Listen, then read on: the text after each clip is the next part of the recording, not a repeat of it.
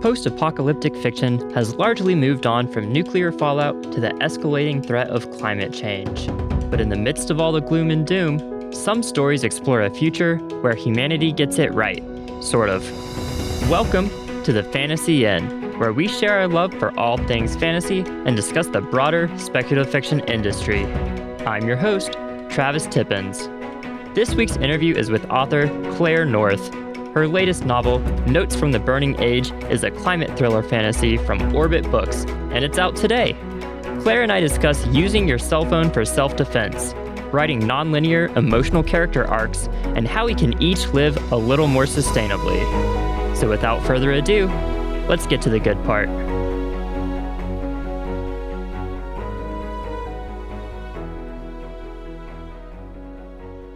Hello and welcome to the Fantasy Inn, Claire. It's so great to have you on the podcast. Thank you so much for having me.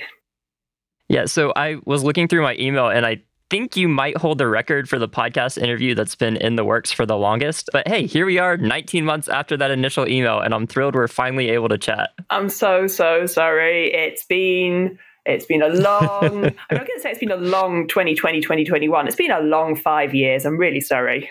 Yeah, it's definitely been an interesting few years for the world. The last year and a half or so, especially, that's for sure. Yeah. But yeah, so before we get well and properly started, I have to admit that I spent the last day and a half or so thinking about the logistics of using my smartphone as a weapon for self-defense, which I'm hoping is not actually as weird as it sounds and a completely normal reaction to learning about urban eskrima for the first time. It's a really good reaction. I always teach self-defense with a cry of, A, I'm teaching you how to fight so that you're better able to think, and I'm teaching you how to fight so you're better able to run away with confidence, but also literally so you can think. So if you're thinking about using your phone as a weapon, you are thinking about violence, which will keep you safer. I applaud this thought. Yeah, although not that I've been in any situations for the last 12 months now where that would be an issue. I've mostly been confined to my house, so yeah, me too. That's how it goes. But yeah, so I guess to get us properly started, can you remember what first made you fall in love with fantasy and science fiction? Oh, I think it was almost certainly The Color of Magic by Terry Pratchett. I have this very vivid memory of being given a copy of that when I was a kid of indeterminate kidness, and then being like, I need to read everything Terry Pratchett has ever written in his entire life ever. And the wonderful thing was it just kept coming as well. Oh, Terry Pratchett, yay. And then it became, well, if people are writing stuff like this, I must now sit in the library on the floor next to the kind of, the spinny shelves, the spinny library shelves you get, which have A to Z, and you just kind of work your way down from Adams to Zelazny. Just doing that for the next 5 years.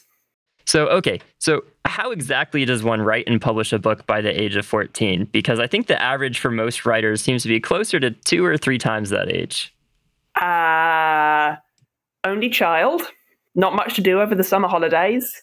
Very supportive and loving family, in fairness. I think in the story of my life, I've always just been a bit like, only child, total geek. But I should probably add, my parents didn't laugh in my face when I said, Mummy, Daddy, I want to write books. They said it was a terrible idea, but they didn't actually go, no, be a dentist. So that was probably very, very helpful. Yeah, I went to school at the other end of the city and all my friends were at the other end of the city. I didn't have that many friends until I was 15 anyway.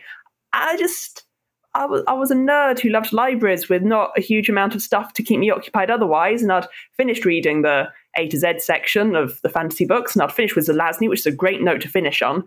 I was bored. Imagine there's a whole literary superhero origin story happening here. Imagine there's capes. But yeah, that. And then I accidentally wrote a book. And again, my parents were not only supportive, they'd also kind of encountered the publishing industry a lot and a bit well, it's not a real job, assume nothing will happen, but you might as well take a punt, but also get a real job, be a dentist. Yeah, that definitely sounds like the very parenting thing to do.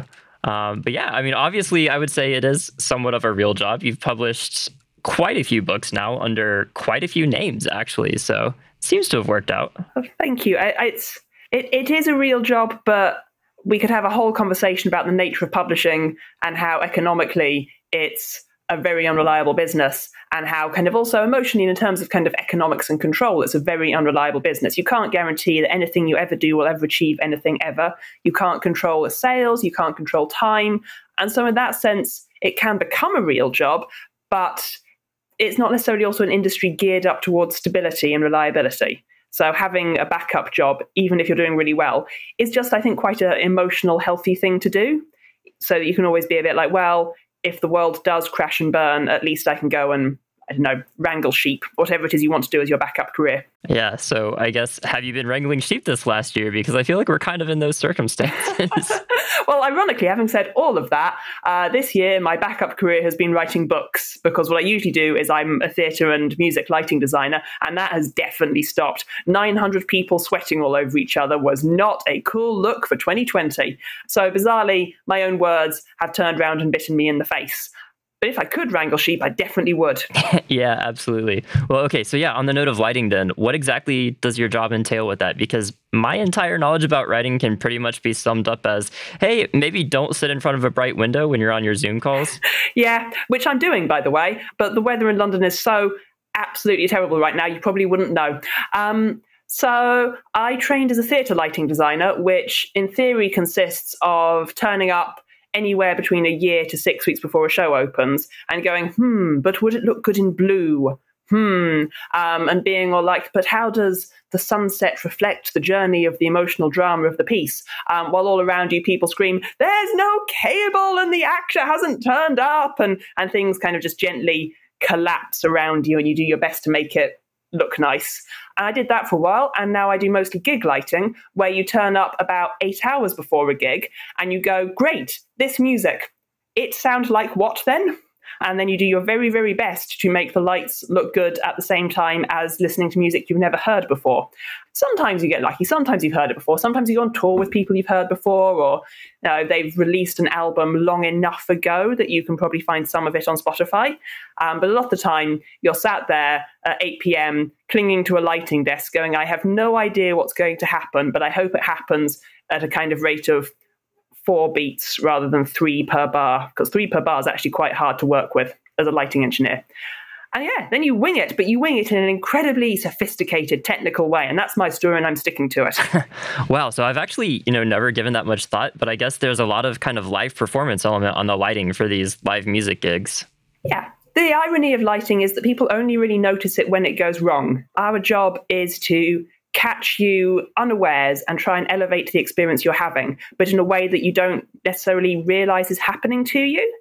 Everyone kind of goes, oh, I saw Beyonce play the Super Bowl, or I saw Muse or some other popular music group, play in the stadium, and it was incredible, and it just moved me. It changed everything about how I appreciate entertainment, and it's an experience that stuck with me forever.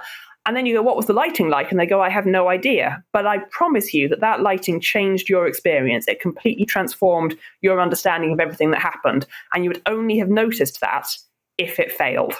Yeah, that definitely sounds about right. And I guess, so if you don't mind me asking, I think you said before you have synesthesia. So what is that like? How does that affect the lighting experience for you?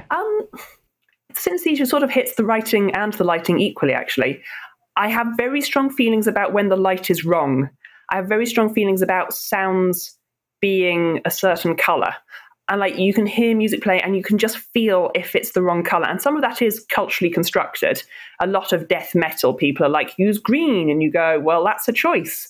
Or, sad songs about death, people go, use red. And there is a degree of cultural choice there. But a lot of the time also you can hear a song and you can feel that it should feel this color. And the color has a weight and the color has a texture, and music has weight and texture too. And they should align. They should feel similar. If they disagree with each other, they should disagree with each other in a way that is complementary. So it's like you're holding a smooth, heavy object in one hand and then like a squishy, furry object in the other hand. And you can feel the weight of them. And between the two of them, you're making something that is a full-blown sensory experience, which again is all that lighting is. Lighting is just adding to that full-blown sensory experience. But I feel music as that color, and color has weight, and that weight can be wrong or it can be right, and these things should mix up. And the same thing happens with the words. I've driven many an editor mad over the years by them sending a note going, I don't fully understand this sentence, could you do this? And me being like, but that's the wrong color of lilac. It doesn't, the words have a music, and the music has a color and the words have a weight, and what you're doing is changing the color and the weight and the texture of that sentence. And I know what you're trying to do, but it's not dark blue enough, which I apologize to all my editors down all the years. I'm really, really sorry. Yeah, that is so incredibly fascinating to me, because I'm one of those people where if I'm reading, I can't even picture anything in my mind. Like, there's no visual element whatsoever. So to hear like all that goes into that, that's insane. But again, I think the experience of reading is not dissimilar from lighting, in as much as you tend to only really notice that your eyes are running over a page and taking in inky things when it goes wrong. You notice the typo, or you notice the kind of the stylistic choice that has knocked you out of that sense of immersion. We notice bad writing a lot more readily, I think, than we're kind of absorbed and taken out of good writing. Good writing is there to lure you in, so that only after you finish reading do you go, wow, that was great. And also, those were words. Yeah, like you're saying, again, it's very similar between lighting and writing, I guess. But okay, yeah, so a little bit back to writing then, since that is technically why you're here, I suppose. So walk me through this journey of all these pen names. It seems like a pretty unusual path for an author. Yeah, so I started out as me, Catherine Webb, that being who I am. And this was before Amazon was really a thing, and it was before ebooks were really a thing. That's how old I am now. And I was writing YA because I was a child. Like, I was just, it's what you do. You're a kid, you write what you know. I did that for, I want to say, 8 books. But obviously during that time I was growing up. And one of the fascinating things about starting writing young is the change that all writers go through anywhere in their course of their lives is accelerated 1,000%. You can see that change happening very, very quickly, just because you're going from 14 to 18 to 21. And those are huge changes. So yeah, got to kind of 18, 19, started writing adult fantasy, which is not the same as porn fantasy, but sometimes these things get mistaken for each other. Grown-up fantasy. And my publisher's like, great, well, we need to keep kind of the publicity and the momentum we've built for Catherine Webb, Teenage Sensation. But at the same time, we need to essentially slap a warning on this book going, this is not for 12-year-olds, this is for grown-ups.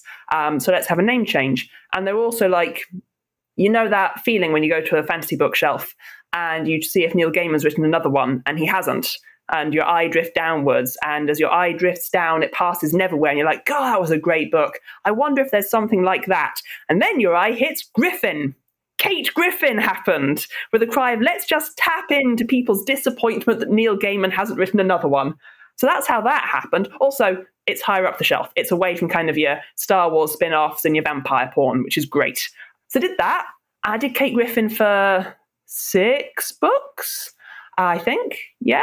And then went to university, did all of that, went to RADA and became a technician.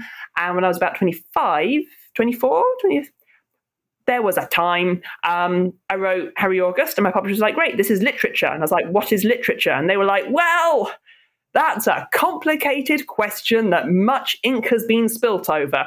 But right now what it is a marketing term. You are now literature. Please be someone new. And again, we could have a whole conversation about genre snobbery and culture and how that can go jump in the bin.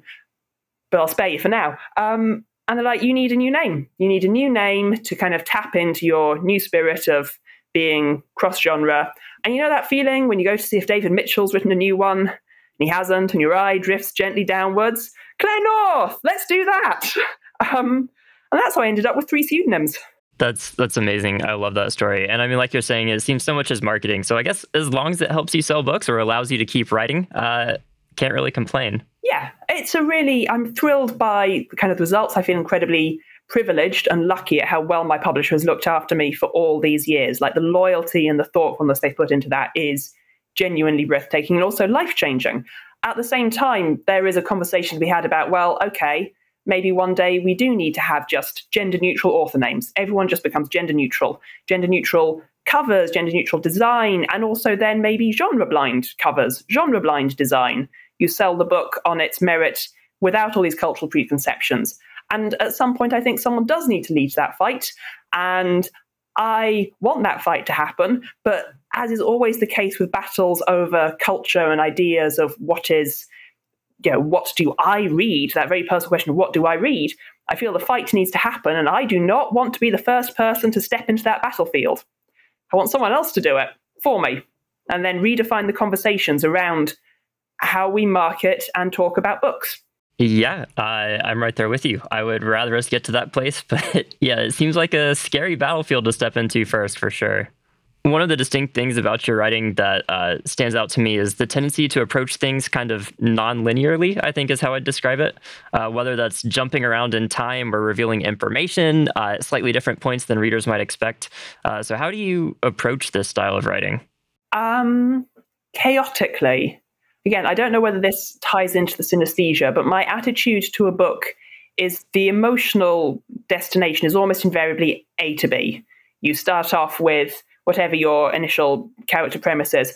There's redemption, there's trauma, there's hope, there's love, there's pain, there's vengeance, whatever it is. You start at a very clear place that then has to go to another place. But that doesn't mean that even if you're going emotionally in that direction, doesn't mean that the book itself has to then follow time in that direction.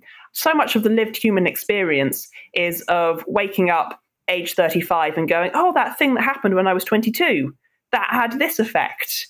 And our lives don't happen in a kind of an emotional straight line. Our lives are a hodgepodge of things coming back to haunt us and things we forgot being remembered and consequences we didn't predict suddenly becoming relevant and actions we did 15 years ago suddenly completely changing their meaning.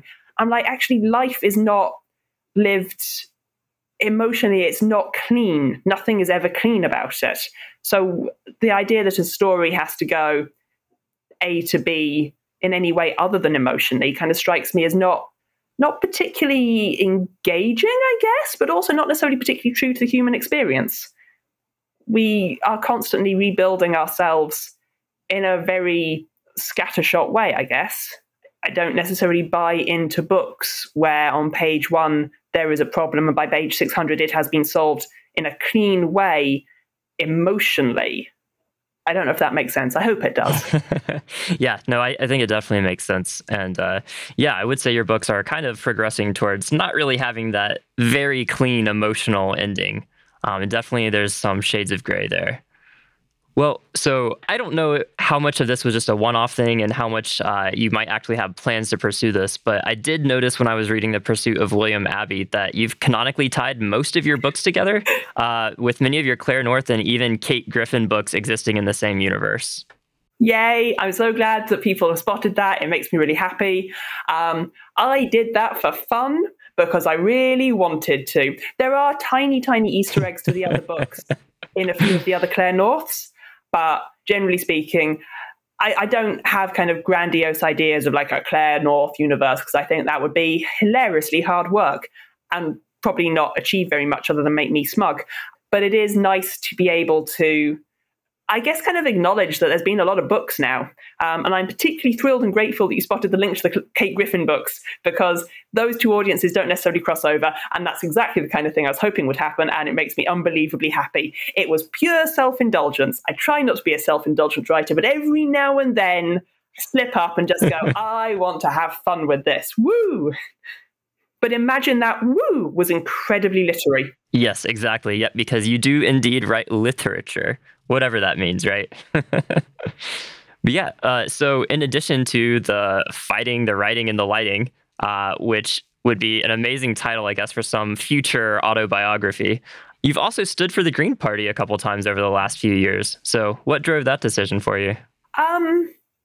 The world is very much on fire, and that is bad and sad.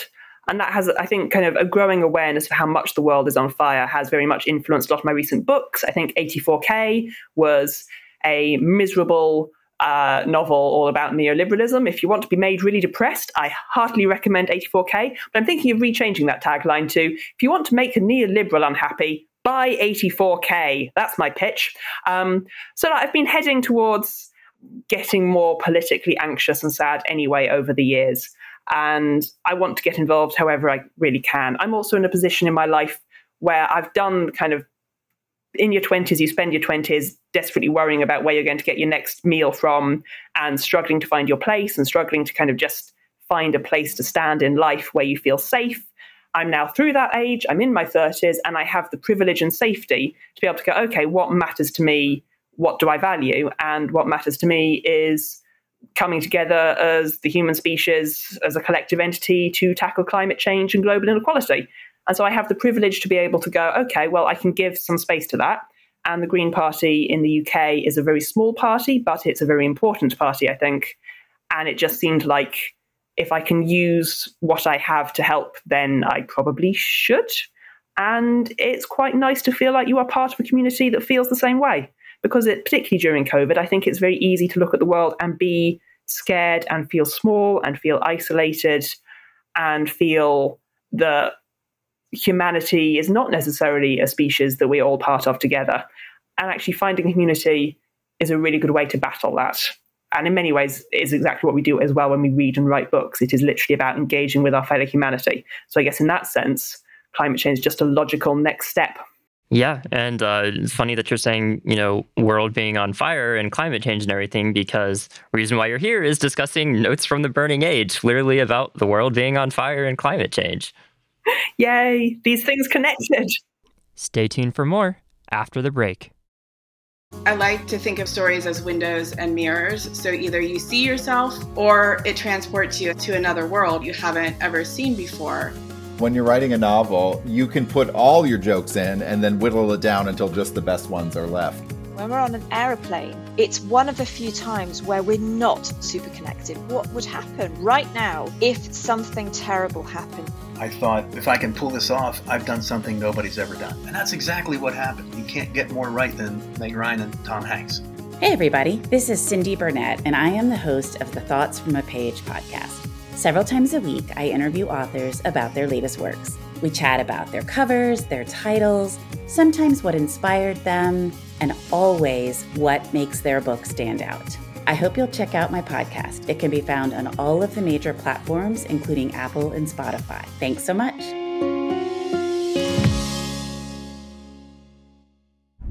This episode is brought to you by Shadowed Stars, a sci-fi series with a mature flavor from author Stephen Kautz. Mysterious abductions and UFO sightings have caused the world to unite under one leader. So begins the journey into space and the rise of an intergalactic war. Shadowed Stars will be at least 8 books long and takes a bold new approach to storytelling. Even-numbered books follow one set of characters, while odd books follow another, with crossovers between. Book 1, Shadowed Stars, is available for purchase now on Amazon, Barnes & Noble, iTunes, and more. The sequel, Shadowed Stars, Reign of the Black Guard, will be released by the end of June. Find out more at shadowedstarsbooks.com. Author Stephen Kautz has created a dark and riveting tale where the very survival of the human race is no guarantee and threats lurk around every shadowed star. So do you have a pitch for Notes for the Burning Age? Do I have a pitch? I probably should have a pitch, given it's being published imminently and it's my job to be able to pitch it. A pitch. Okay. Here's my best shot. This is not a post-apocalyptic book about climate change, because we've all read books about climate change in which we end up eating ashes from a broken can while sat by a guttering fire while being chased by cannibals. It's not that. There is a future which we can make right here, right now, which is utopian, which is equitable, which is friendly and just and humane, and in which we actually live in harmony both with our planet and with each other. And that's the future that I think we can create. And I wanted to write a book that looked forward to a future in which we could make that. I wanted to write an optimistic look at a future that talked also about environmentalism and talked about it from the point of view of positive action rather than ashes and sackcloth. So it is a positive look at a future in which we got it right. And yes, there is, technically speaking, war and espionage and cat and mouse chases and thriller elements and people running through the snow and drama and all of that stuff, because ultimately I love me a thriller. But if you ignore the fact that I love me a thriller, it is technically a utopian look at a future where we get it right. Yeah, I love that. But yeah, so like you're saying, on the one hand, this book does feel very optimistic, right? Because it's not that bleak future. Humanity sort of beat climate change and has lived in harmony with the world for a few centuries. But they were also sort of forced into that by these mighty avenging Earth spirits, nearly wiping everyone out. Yeah. Ultimately, I still am a fantasy writer. When we talk about climate change, I think that we often approach it from one of two angles. We approach it from the very practical thing of, well, if we get our asses in gear and deal with climate change, then we'll all be less poor, less flooded, less starving, and less angry. Like from a very kind of, not exactly nihilistic point of view, but a very pragmatic, level-headed, we're going to sort out the economy kind of way. And that's true, and that's great, and that's actually a very convincing argument to get our asses in gear, but it's not an emotional hook. Whereas the narrative of climate change that goes, actually, there is merit in being at harmony with the world, and through being harmony with the world, being harmony with each other, in acknowledging that the air we breathe is the same air, that the water we drink is the same water, and that actually to honor our brothers and our sisters and our kin and our neighbors and our family and our children yet to come, we have to honor that reality. We have to honor the air, we have to honor the water, we have to honor the soil, we have to honor the fact that these things will outlast us. That's much more emotional and that's much more narrative. And from that point of view, having the idea of kind of the earth spirits, having the idea of the fire spirits and the river spirits is a very good shorthand, a very quick way into that story and that narrative of connectedness, I guess, and of consequence and of that more emotional route to action. It's also, once again, a glorious illustration of why fantasy rocks, because you can do that as a very speedy shorthand for power and majesty and the bigness of this world and the bigness of everything around us and the bigness of what it is to be part of a species and part of a planet. You can do that in about 3 seconds flat, whereas outside fantasy, I think you have to spend an inordinate amount of time sat around talking about these ideas without the joy of just these wonderful images to get you into it. And I guess in addition to that joy in these wonderful shorthand images, there's also kind of the realism of how humanity would respond in that situation. Because, even with all of that and this great, post-climate change future, there's people who still want to watch the world burn for the sake of quote unquote progress. Yeah. But again, I think what's interesting is, and I try to talk about this in the book a bit, is that an awful lot of the time, the progress that is being sought by people who, in the case of real life, deny climate change, and in the case of the book, deny not only climate change, but also climate change's willingness to stomp on you with enormous mountain-sized feet. I think what's interesting is that progress is often very sincerely meant. It is a narrative that has come out of decades or centuries of stories about humanity as the hero, stories of humanity as not one species, as us all being different from each other. There are heroes and there are villains, and it's every man for himself. Those ideas, when I say them out loud, obviously because I'm a left-wing squishy liberal, they sound terrible, but there's a way of expressing those ideas that sound empowering, and there is a truth about that. Again, I suppose I should probably be saying, please buy Notes from a Burning Age to make neoliberalism sad. But there is a valid point about very few people ever wake up and go, today I will be the villain. People wake up and go, today I will do what I think the right thing is. And you can almost certainly be wrong about what you think the right thing is. The world is full of people who are wrong about that. But very few people wake up and think, I would like to see it burn for the sake of burning. Almost invariably, people think they're doing, in italics, the right thing. And I find that endlessly fascinating.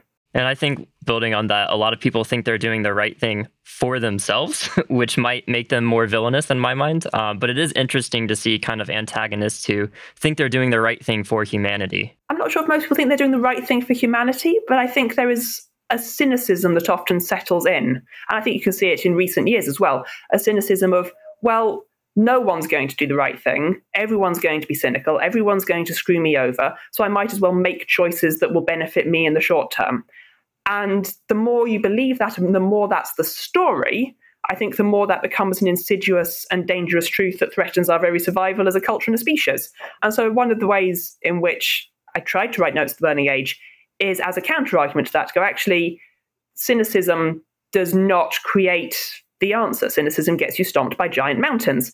And even if you think you're doing the right thing for you and you think everyone else is going to be out to get you, that's not actually what the history of the world shows, per se. We are a cooperative species and we can make brilliant things together.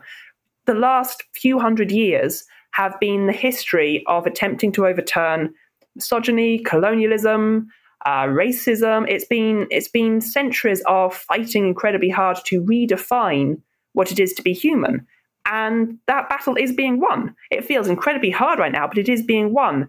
And to embrace the idea that actually we're not all of us heroes. We're not all of us turning up and standing on top of a podium and going, listen to me, I'm in charge. But what we are one of millions who turned up and were there for each other. And that has power, I think, is incredibly important. And again, I think that's why I probably write about this stuff rather than just stand on a soapbox, because the act of reading is, again, about turning up and sharing an experience with your fellow humans. Like, we are a collective species united by our stories. And our stories don't have to be of the hero making the decisions for us. The stories are of us all turning up together. Yeah, way better said than I could ever say that. Thank you for that. Oh, that's very generous. Thank you. I feel it was waffly, but I'm grateful. Okay, so let's talk about the notes part of Notes from the Burning Age a little. So the main character, Ven, used to be this priest whose job was to sort through ancient texts from our time and label the dangerous ones as heresy. So how did you go about choosing which things should be heresy? I tried to not necessarily make those choices as much as I humanly could. I firmly believe that all knowledge is valuable, and I think that the history of the world is the history of you invent nuclear fusion, you have created a nuclear bomb, and after you've created a nuclear bomb, all the scientists turn around and go, I wish we'd known what that meant. Like, all knowledge is valuable. I think what I tried to do when looking at heresy was not even to make that knowledge inaccessible. Part of Ven's job is to go, well, this is dangerous and you should definitely write essays on it before you're allowed to just go out there and handle it. Like, you should think about the knowledge. You should think about how this relates to society. But I think I used the word heresy to discuss more kind of almost the abuse of ideas. Ideas themselves are always interesting and important, but it's when we grab hold of an idea and then we just sort of flail it around, I guess. I'm trying to think of a good example. Non-contextually, I guess, the thing that keeps leaping to mind is anti-vaxxing, because right now, COVID, there is a long medical history of medicine screwing things up. And at the same time, vaccines are amazing and they make everything better and are going to save the planet. So there is a truth. There is a truth that in the past, medicine has not always got it right. And that is true. And to talk about that, but then not talk about how vaccines are always going to save the world, I guess what I'm trying to say is that no idea is heretical, but ideas without context, ideas without thought, ideas without sitting down and going, right, let's do 3,000 words on the history of all of these complicated things, that's what's dangerous. And that's what I try to make dangerous in Notes from the Burning Age. The villains in that book grab hold of certain ideas, superiority of man, fossil fuels as power, driving forward in a free market economy without any regard to social cohesion and the value of people's lives. They grab hold of these ideas which by themselves are horrendously distractive, but they do exist within a context. They exist within a place. And even with stuff like fossil fuels, I try to go out of my way to have people go, well, fossil fuels did change the world. They then nearly killed it. But there was a time and a place for this conversation in this context. Knowledge is complicated. And heresy is a very simplified word for that. But I try as much as I can. I probably don't succeed, but I try my best to talk about ideas as complexity. Yeah, I appreciate that complexity. And I also really appreciate the idea of the villains searching for, nuclear weapon knowledge, and they have to wade through piles of cat pictures and bad poetry first. Yeah, I thought it was very important that we acknowledge that most of the internet right now is porn and cute kittens. Yep.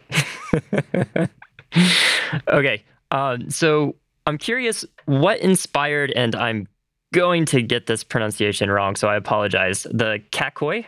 So I wanted to do a story in which humanity has been through innumerable migrations and has all got mixed up, and all the ideas have got mixed up and together.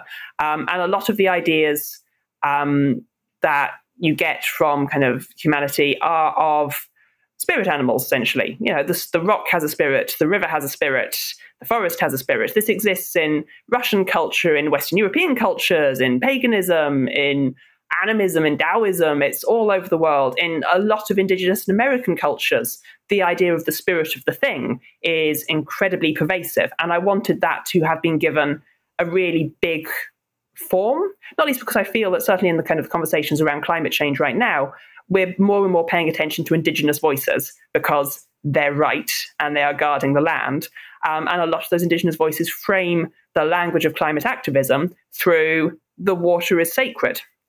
And both as a cultural truth, but also as an incredibly powerful symbol for what we're fighting for, it's great. Yes, thank you. We owe you a debt. All you people who stand up and fight for these causes, we owe you such a debt. And that image is incredibly powerful. And through kind of the cultural mishmash of humanity I was looking at in this world, I thought, well, there's a Japanese idea of kami, of the spirits of the forest, the spirits of the stones and the rivers. And in northern Japan, the Ainu people have the kamu. I'm probably mispronouncing that terribly. Seems, well, given that these ideas of the kind of the living spirits are so pervasive and so universal, it would make sense that we'd take some of that language to describe this enormous, powerful thing. And as a thing itself, again, it stands for, I think, a glorious metaphor for the bigness of the world. It is very hard as a human species to comprehend bigness. And again, fantasy gives you a tool to do that so beautifully, I think. Yeah, and I'm not sure if this inspired the Kakoi at all, but I was looking up and there's an Argentinian legend that the Kakoi is a punishment for bad deeds and its coming brings the rain and fighting among brothers. And that seems very thematically on point for Notes from the Burning Age. I was not aware of an Argentinian legend on that one, but yes, there's a lot of legends actually. I think there's again a Native American legend, which is very similar of Mother Earth is bleeding. And so the child kind of rises up, the giant rises up and spreads discord amongst all of humanity until humanity wipes itself out. There's a lot of legends which do that. And I think it does it I find it fascinating that those legends are so old for a start, but I think it says something very important about humanity, that we have those stories. Yeah, and so on a very deep and literary note, I do have to ask you the important question. Have you searched the internet for images of Kakoi? No. Am I going to be horrified? Yes and no. So there's a bird, and I am not completely convinced that it's not a Jim Henson puppet that has been photoshopped. I am not convinced this is a real live bird because it is terrifying. And its eyes are about half the size of its head. Oh my God. I'm going to search this the second this is over. I'm so excited. So yes, I both recommend and do not recommend looking up pictures of the Kakoi bird because it's very interesting. I'm so excited. Yay. No, I hadn't looked it up because I think I looked up the word to make sure I wasn't about to trample all over someone's deeply held linguistic and cultural heritage. And I remember thinking it was fine. I have not found a Monster Jim Henson bird. I'm really excited by this. Yes, Monster Jim Henson bird is very accurate. You will know it when you see it. So, okay, back on track. Sorry for that tangent. But I'm curious, how would you classify this book? Because I sort of like to think of your early Claire North stories as the Immortals with Problems books, and your recent ones as, depending on the mood I'm in, either your rightfully politically angry books, or if I'm feeling particularly poetic, the Fuck Isms book, with 84K being Fuck Capitalism, William Abbey being Fuck Imperialism, and Sweet Harmony being Fuck Sexism. So Notes from the Burning Age feels slightly different than that. I think your assessment of my literary output is bang on the nail. Yes, that is precisely what I have been writing. I think that Burning Age is in many ways a, oh God, environmentalism, book. I think it still follows the logical course of 84K and William Abbey. You can't be an environmentalist without also having opinions about economics, social housing, transport.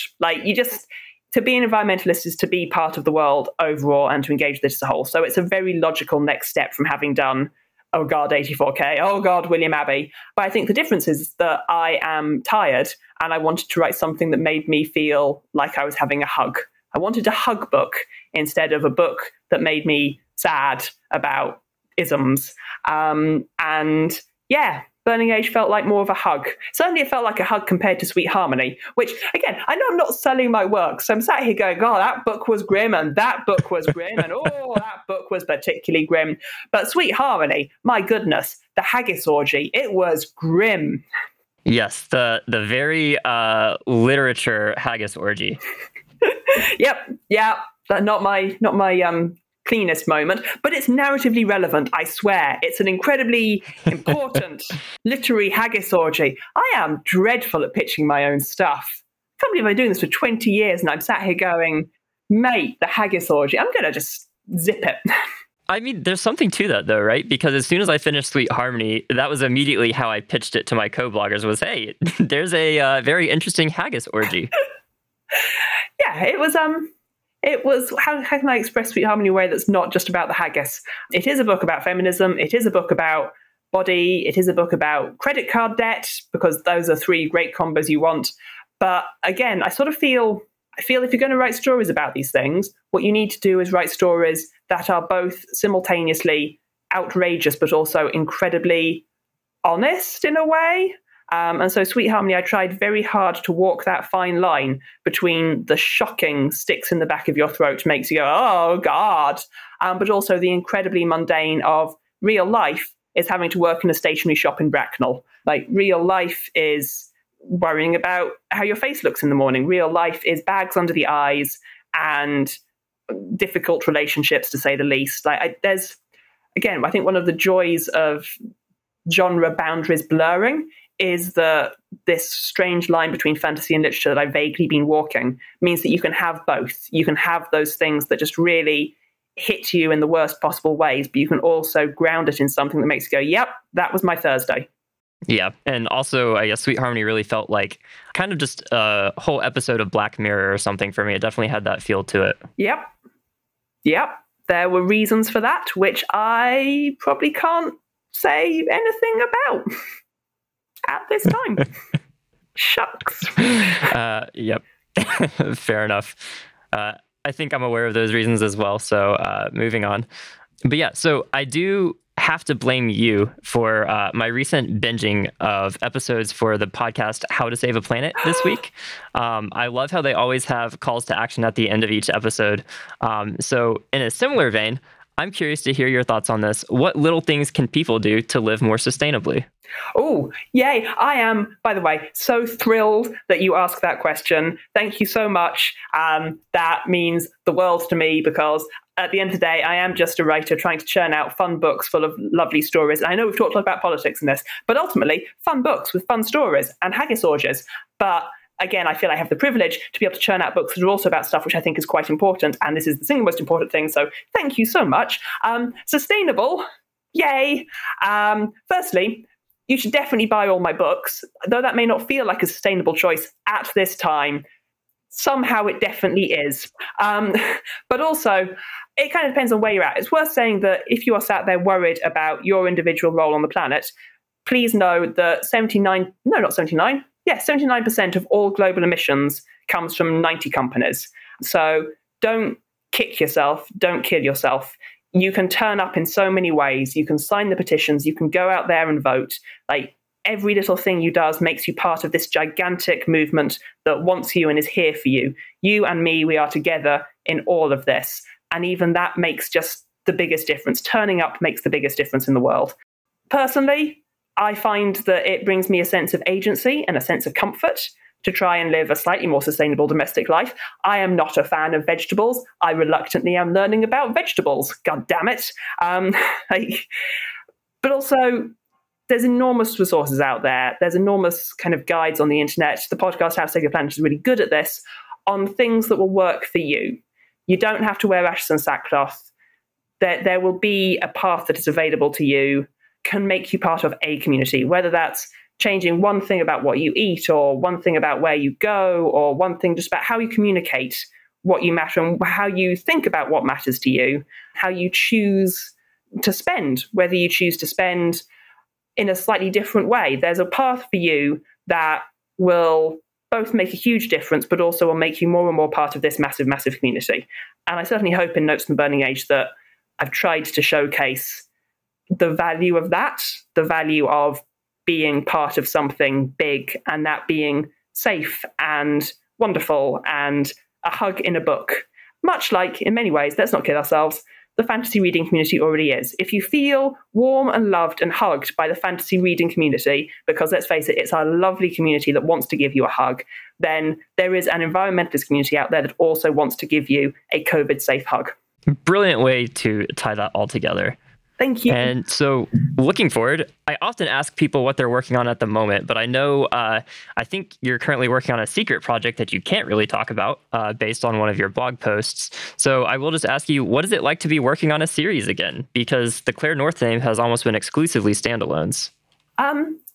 It's a bit weird it's a trilogy. I think I can definitely say that.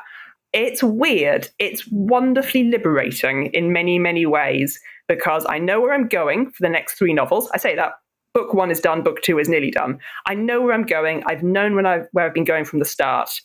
And that means I don't have to come up with what I believe has been lovingly described by a publisher as a unique high concept idea every single time. There's a clear narrative line, and I can set up things in book 1 that will pay off in book 3. And it's so nice to be able to weave that in, to be able to tell a coherent story in one book, but also start to drop the breadcrumbs for things that are going to come back to bite us in the arse in book 3. So it's been really lovely in a way. It is also a bit sad because I know I'm going to have to, not to put too fine a point on it, kill people I love in book 3, and it's coming, and I'm sat halfway through book 2 going, but no, I love you so much, but it's got to happen. The pity. I've been surprised at how much work it is just in terms of keeping everything in my head. 1 book at a time, I can hold basically everything in my head.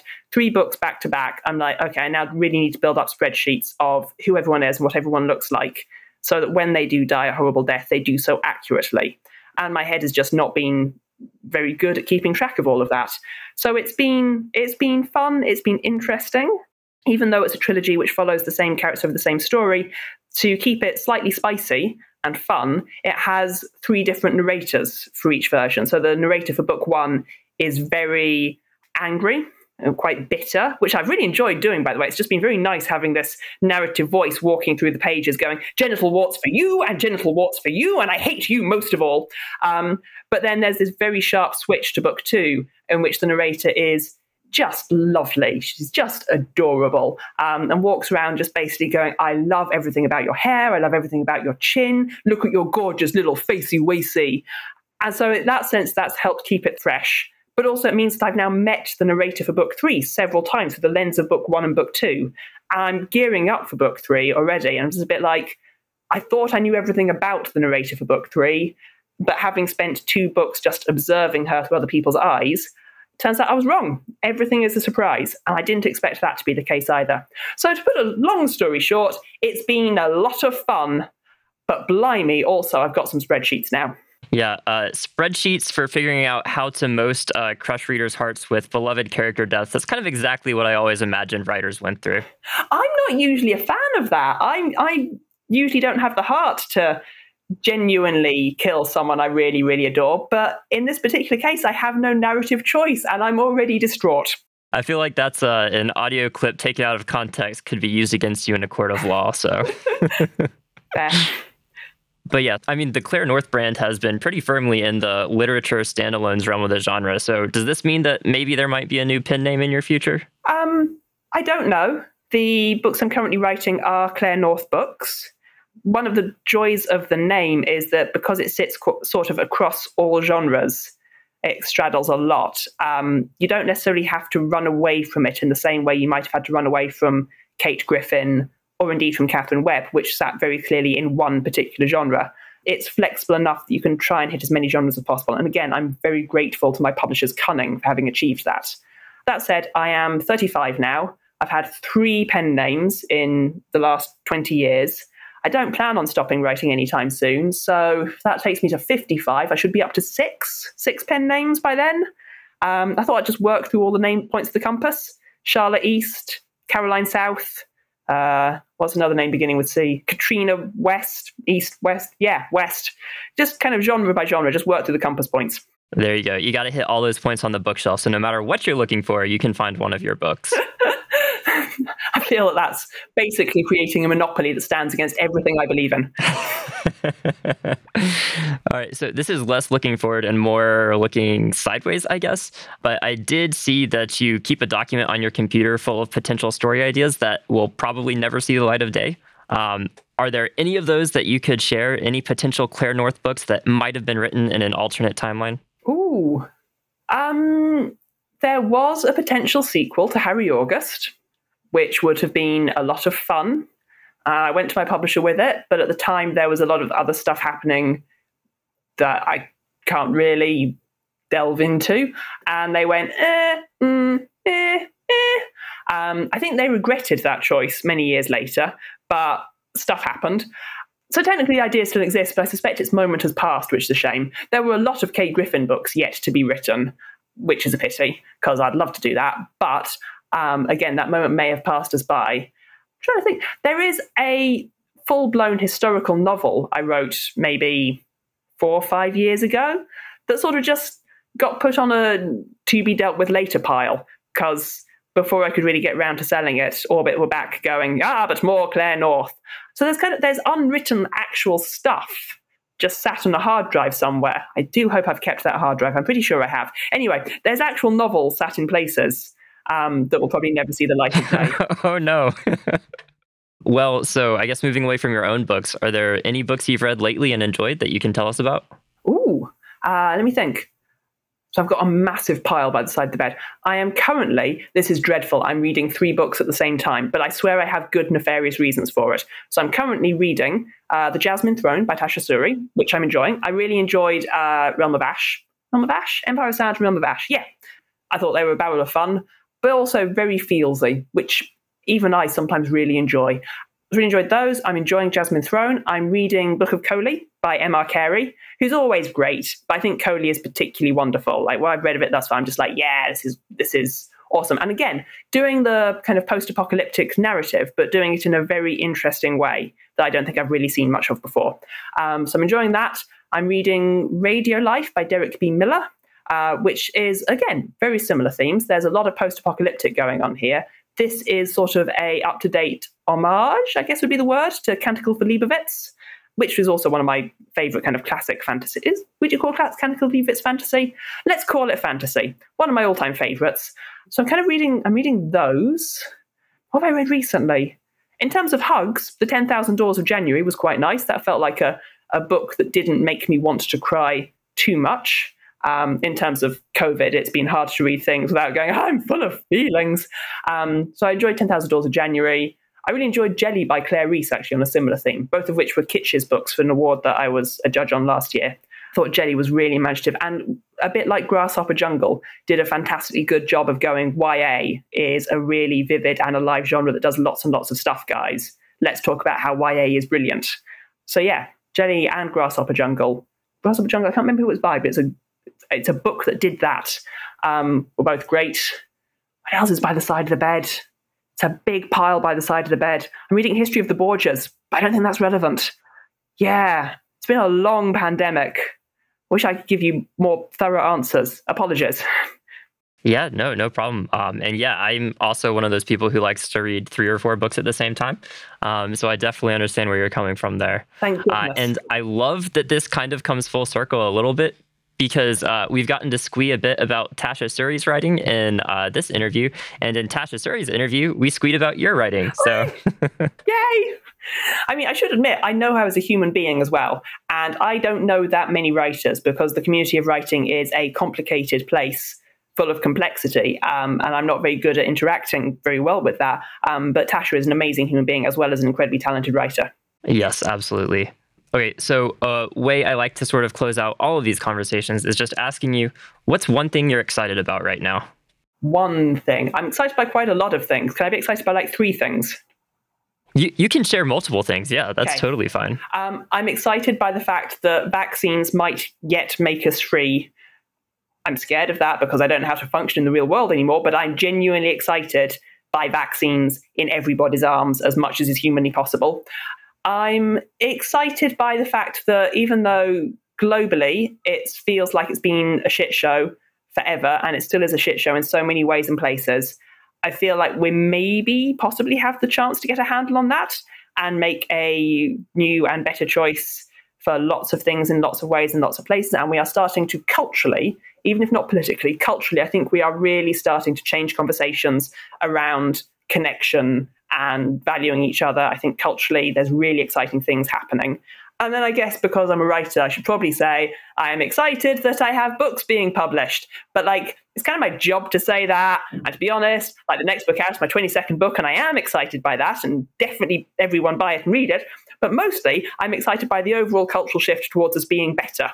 That's really, really cool and interesting. And it gives me great hope when things are grim to be able to look at genre, to be able to look at fantasy SF in particular, actually, but also be able to look at so many books and film and TV and go, you know what, we are doing better at representing humans in all of our diverse and exciting glory and telling stories about that aren't oppressive and aren't just the same old tropes. And we're doing better at using culture as a tool to bring us together rather than pull us apart. And that is genuinely really exciting to watch. Hard agree on all of those. I'm very excited about those as well. And for me, speaking of vaccines, I think tomorrow marks my official 2 weeks since my second jab. So definitely looking forward to that. Oh, congratulations. Thank you. I will definitely still be playing it safe because I live in the American South and a lot of other people are not playing it safe. I'm also very much about playing it safe. But also, let's face it, in the last 15 months, having an identity other than being the person wearing a mask and being a bit like, oh, I don't like this, has been hard. Yep. Absolutely, it has. Okay, so, all right. I think that pretty much brings us to an end. This has been absolutely wonderful, Claire, and I think I've mostly managed to keep my fanboying to a bare minimum. So thank you so much for coming on the podcast. Thank you so much for having me. It's been such a pleasure. You can find Claire North on Twitter as ClaireNorth42 or at our website, clairenorth.com. Claire North is one of my all-time favorite writers, and the topic of climate change is one that's near and dear to my heart. Trust me, you do not want to miss this book. As always, you can find us over at thefantasyinn.com or click the invite in the show notes to join our Discord server. If you enjoyed this interview, consider supporting us on Patreon, or take a minute of your time to leave us a review online. It really means so much. And of course, don't forget to subscribe to the show so you can catch all of our future episodes. That's all for this week. Until next time.